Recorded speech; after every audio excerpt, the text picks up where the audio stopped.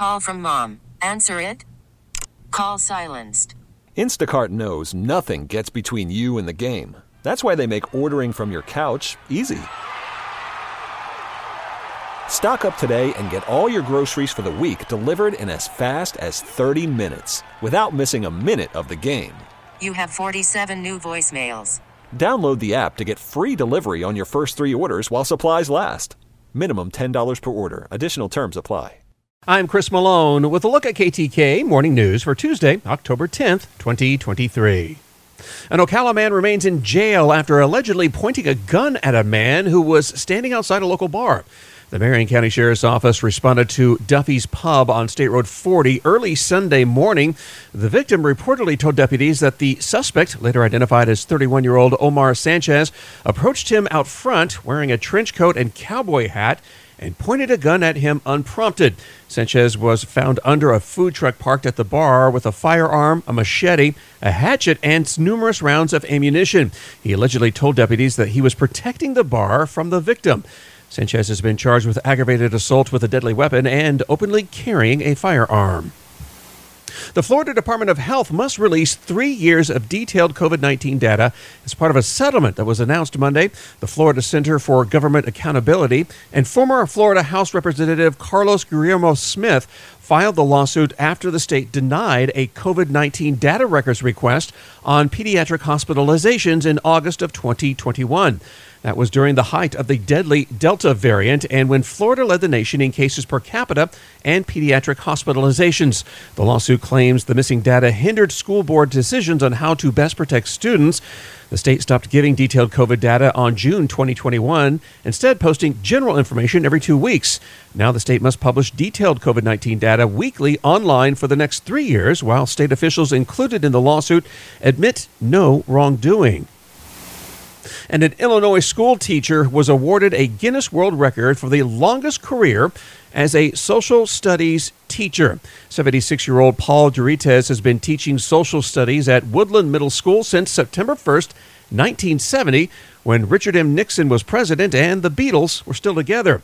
Over the past 53 years, he developed and led various social studies workshops and set up social studies programs, including Civil War days, mock political elections, and geography bees. Durites says his father sparked his interest in history when he was 11. Although teaching the same subject at the same school for over 5 decades might be a bit daunting, Durites says he has no plans to retire and hopes to break his own record next year. Worried about letting someone else pick out the perfect avocado for your perfect impress them on the third date guacamole? Well, good thing Instacart shoppers are as picky as you are. They find ripe avocados like it's their guac on the line. They are milk expiration date detectives. They bag eggs like the 12 precious pieces of cargo they are. So let Instacart shoppers overthink your groceries so that you can overthink what you'll wear on that third date. Download the Instacart app to get free delivery on your first 3 orders while supplies last. Minimum $10 per order. Additional terms apply. Authorities are investigating the death of a Florida skydiver who was found dead on the front lawn of a Titusville home. Police and fire rescue were called to the Space Coast home just after noon Saturday when a man wearing skydiving attire and gear was found lying on the ground. 69-year-old Frederick C. Morello of Ormond Beach was pronounced dead at the scene. A home surveillance video allegedly shows Morello's parachute fully deployed moments before making a hard landing on the lawn. It is unknown if the skydiver died while in the air or as a result of his landing. Police say the investigation is ongoing. A Florida lawmaker has introduced a bill that would require most brick-and-mortar businesses to accept cash payments. House Bill 35 would penalize any business that refuses to accept cash as payment with fines up to $10,000 for multiple offenses. The sponsor of the cash bill, Representative Dr. Joel Rudman of Navarre, says growing concerns of electronic purchases being traced led him to file his bill. While critics argue such a law would overstep the government in telling businesses how they can operate, Rudman says the legislation gives consumers the freedom to pay however best suits them.